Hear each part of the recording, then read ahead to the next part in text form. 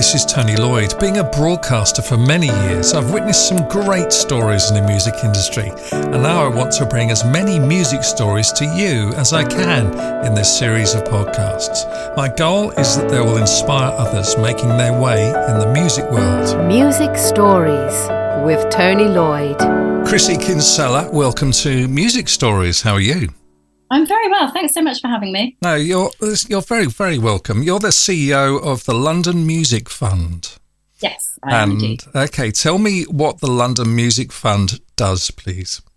Yeah, so we are an independent charity with the Mayor of London as our patron, and we came into existence in 2011 to address very specific gaps in music education provision for children in London. And the two main programmes that we run are for children from low-income families to be able to access instrumental tuition. So we have a scholarship programme, which is a 4-year award given to children at primary school who have shown potential and commitment in learning a musical instrument, but whose families can't even afford for them to continue learning at that point. So through our programme, they get access to instrumental tuition, bands and ensembles, orchestras. They have a mentor, they have an instrument if they need an instrument to take home. And it's been a hugely successful programme. And we also do other kind of wider collaborations and projects. So we have partnerships which are between professional arts organisations and schools and music services, which are addressing any issue that they've identified within their local area. So we funded things like musical theatre projects or a brass project, or, we've done a rap project down in Croydon. And we've also recently started working with YouTube Music on our Amplify London programme, which is working in out-of-school settings. So things like youth clubs and community centres, working in music production, music technology and that kind of thing.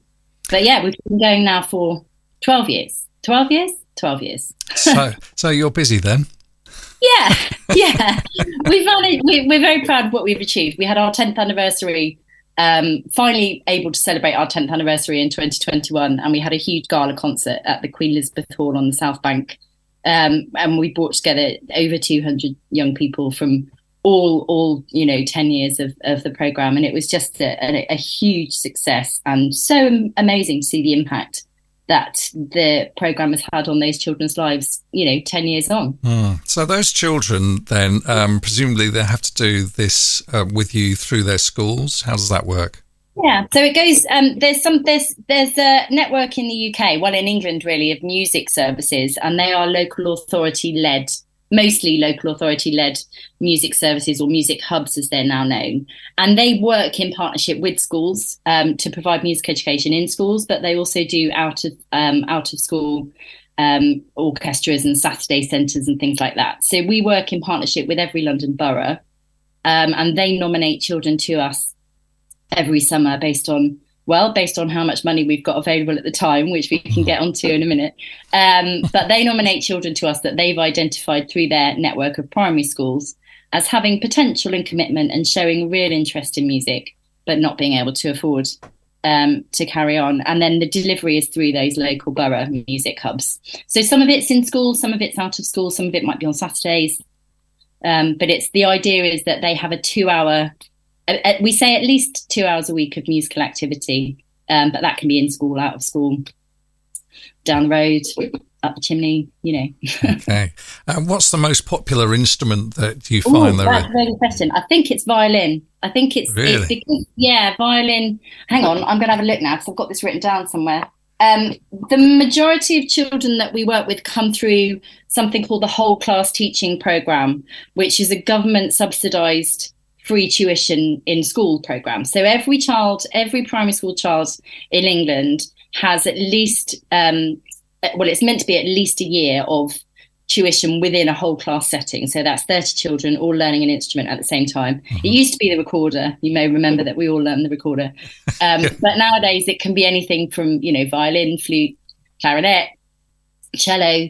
So the majority of children that come through our programme are learning traditional, orchestral instruments. So I think I'm just looking at this, 27% play the violin, 11% play the cello, 11% play the trumpet, 9% play the guitar, and 8% play the clarinet. Wow. And then we have others. We have flutes, we have keyboard players. We've had a couple of djembe drummers in the past. So it can be any instrument that can be learned within an ensemble. But yes, the violin is the most popular by far. That's amazing. I have to say that playing the violin badly is the worst kind of torture to your ears, isn't it? Really is. Yeah, it's very hard. Being a beginner on the violin is really, really hard, actually. I say that as someone who plays the violin badly. Right, well, come on to that in a minute. Yeah. I got as far as grade 3 piano. And that was useful, but it was a very, very long time ago. So, so it's irrelevant these days. Yeah. Okay. But we've supported over 700 children in the last 12 years through that scholarship programme. That's amazing. We're aiming to do another 100 this summer. And of course, as the cost of living crisis increases in the UK and around the world, more and more parents are seeing music as a luxury. And we passionately believe that it shouldn't be. Yeah. What's the benefits to the child for learning music? Gosh. Yeah, I mean, there are so many research reports around about the impact of music education. Not just the social and emotional impact. It builds teamwork skills. It helps with interaction with other children. It helps them widen their networks into, in meeting young people and families that they wouldn't otherwise come across. But it also, there are lots of reports that say it helps academic attainment, it helps with concentration, it helps with reading, can help with maths. I was never very good at maths, so I'm always slightly dubious about the maths and music link there. But it just the most important thing that we see when we work with these children is the incredible sense of confidence and pride that playing a musical instrument gives to them. And being selected for our scholarship program, they feel very, very proud. And I believe really strongly that raising aspiration in children and young people, regardless of whether or not they might go on to do music in their lives in future, giving them that basis on which to build their confidence and to raise their aspirations can have an impact on their lives, in numerous ways. And we see it in the wider families as well. We offer children tickets to concerts and access to workshops at venues that they wouldn't necessarily go to. We do our summer graduation at the Royal Academy of Music, for example. And I feel very strongly that we're taking children and their families into these spaces and making them feel that they belong in these posh venues, for want of a better word, that they might not necessarily believe they might be for them. Is a really important aspect. And one of the parents once described our program as looking through a kaleidoscope, which I thought was so beautiful. Wow. It was kind of like all, this world that opened up to her child and their family, and the opportunities that were available to them. So that's brilliant. Do any of the children get qualifications or anything like that after studying? Yeah, so we do. We work, we suggest that they take musical grades. So you can either there are numerous different grades, like you were saying, you got to grade 3. So we kind of expect them to make progress at about a grade every year. So if they start at grade 1, we'd like them to be at around grade 4 or grade 5 when they come to the end of their 4-year programme. And then the idea is that then they can do GCSE music once they're at that level of proficiency. There are other funds available to support them in their learning at that point. But, a number of them, like I said, do go on to do GCSE music. And one of the wonderful things now is we're seeing our first cohort from 2011 going on to university and going on to music colleges and conservatoires. And in some cases, they're graduating already, which makes me feel very old. But very proud, I should imagine. Very, very proud. Yeah, this year we've done a pilot scheme, which we're calling Senior Scholars, in which we've worked with 10 young people who took part in our programme over the years, who are now aged 16 to 19 and are intending to go to university or conservatoire to study music at a high level. And we've worked with them this year, and they get a grant to pay for anything that they need. It could be an instrument, it could be travel, audition fees, that kind of thing. But we've also been working with them as mentors to some of our younger children, and they've been coming to workshops and doing education training. And it's been so rewarding, not just to see them thrive as young musicians, but to see them thrive as mentors to the younger children. And I remember this group of children when they were at the beginning of our program, when they were 7, 8, 9 in some cases. And I feel like a proud parent. Oh, that's good. Okay, so where does the London Music Fund get its funding? Well, this is it. So we raise all our money from philanthropic donations. So we have a combination of trusts and foundations income. We get some money from the Mayor of London, who's our patron from the GLA through their grants programme. We work with a number of corporate sponsors like Google, as I mentioned, and ABRA RSM. And we have a very, very generous network of individual donors who support our scholarship programme. But we have to raise around £500,000-600,000 a year from scratch, basically from zero every year. Wow. And of course, you end up being a victim of your own success. So you have a good year and then you think, crux, got to do it all again. So it is incredibly hard work. We have a very, very supportive board of trustees who are very, very good at fundraising and understand enormously the importance of that. But yes, we're always looking for friends to support our programme. We've got a new monthly donation scheme, which is anything from £5 a month upwards, and you can join our friend scheme and become one of our network of friends. That's a very good idea. I like that. That's a good idea. Yeah. So it's about £4,000 a year, £4,000 in total to support one of the scholarships in full.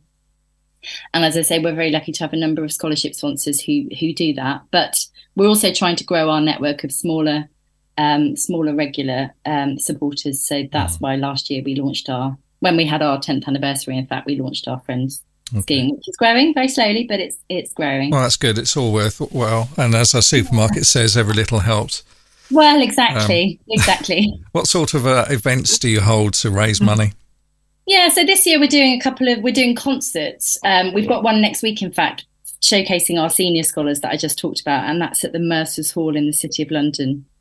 And they've very generously given us that space for free. And yeah, it's now that we are, 10 years old and we do have these young musicians playing at a very high level, we're able to showcase them and to do more musical fundraising events. Occasionally we do some lunches and corporate dinners and things like that. But this year we're focusing on the musical aspect. So we're doing the concert next week.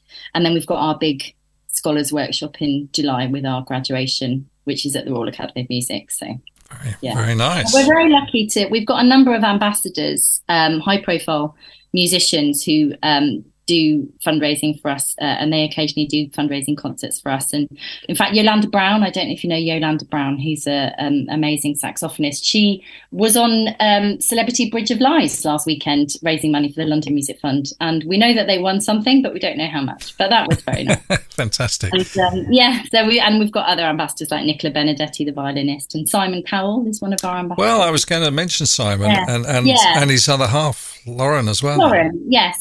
So they came to us through one of our trustees, and they're immensely supportive, actually. Both of them support our scholarship programme, and he's also an ambassador and sent us a video for our gala concert last year, and he was on a boat in the Caribbean, and it was one of the best things I've ever seen. And that would be his boat. Yeah, probably. I mean, it was like a rowing boat. It was a very small boat in just off the beach. It was brilliant. I'll share the video with you. It was on our social media channel. Well, maybe he's downsized and sold the yacht. He sold the yacht. He bought a rowing boat. Yeah, it was one of the best things I've ever received in my inbox. So. Fantastic. Okay, what would you say to somebody listening to this episode about music in general, and maybe they've got children who they'd like to get involved with music? What would you say to them? Well, the best way to get your child involved in music is to track down your local music service, so your local borough music hub, and they will be able to tell you exactly where to start if they're not already learning in primary school. And we know that music in schools can be very patchy, so some schools have much better provision than others. But sometimes it can be scary for parents if you have absolutely no idea what the world of music entails.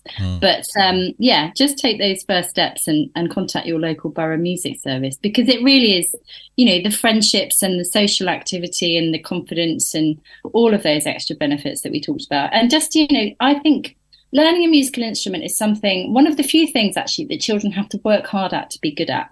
And the feedback that we get from them is often, I've learned that it's okay to make mistakes. I've learned that you have to work hard at something. I'm very proud of myself for passing my exam.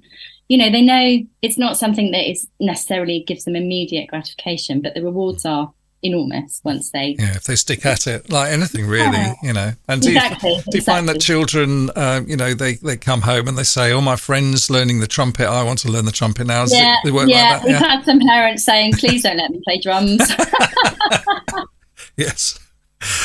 Even a violin would be better than the drums. I know. Well, gosh. Yeah.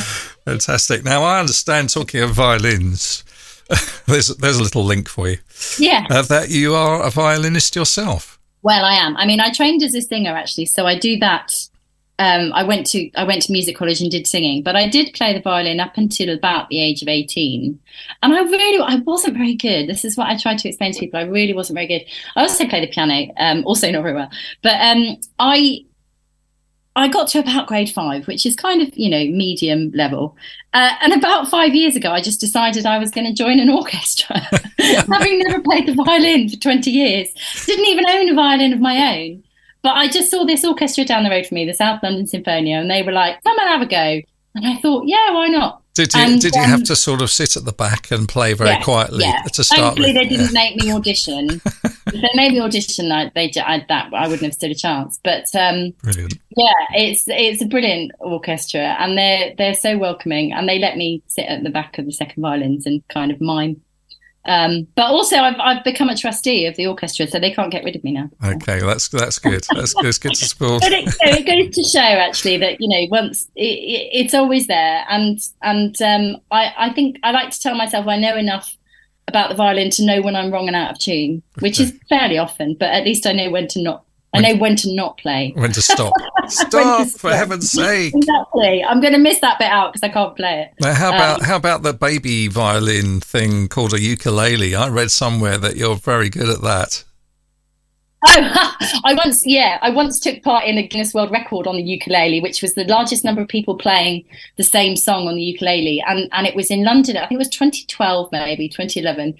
And we played Sleep John B. Mm-hmm. And it was something like 922 people. And we briefly held the world record until it was surpassed by, I want to say, Japan a year later with something like 3,500. Wow. Did you get any feedback from the Beach Boys? Yeah, no, sadly not. I don't know. They should have been there. You're right. But it was great fun. Okay, yeah, brilliant. But I mostly do a lot of singing in my spare time, so I seem to, and I'm so glad now in this post-COVID world we can do it again. I think what that showed us was we can never take these things for granted, really, and now that we can make music together again, it's wonderful. Yeah, it's good.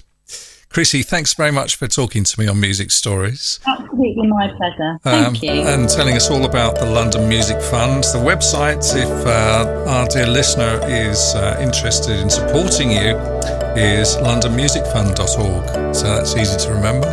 And good luck with the future. And maybe we'll have another chat further down the line about how things are progressing in the future. That would be nice. Brilliant. Thanks so much. Tony Lloyd, creating audio and film worldwide.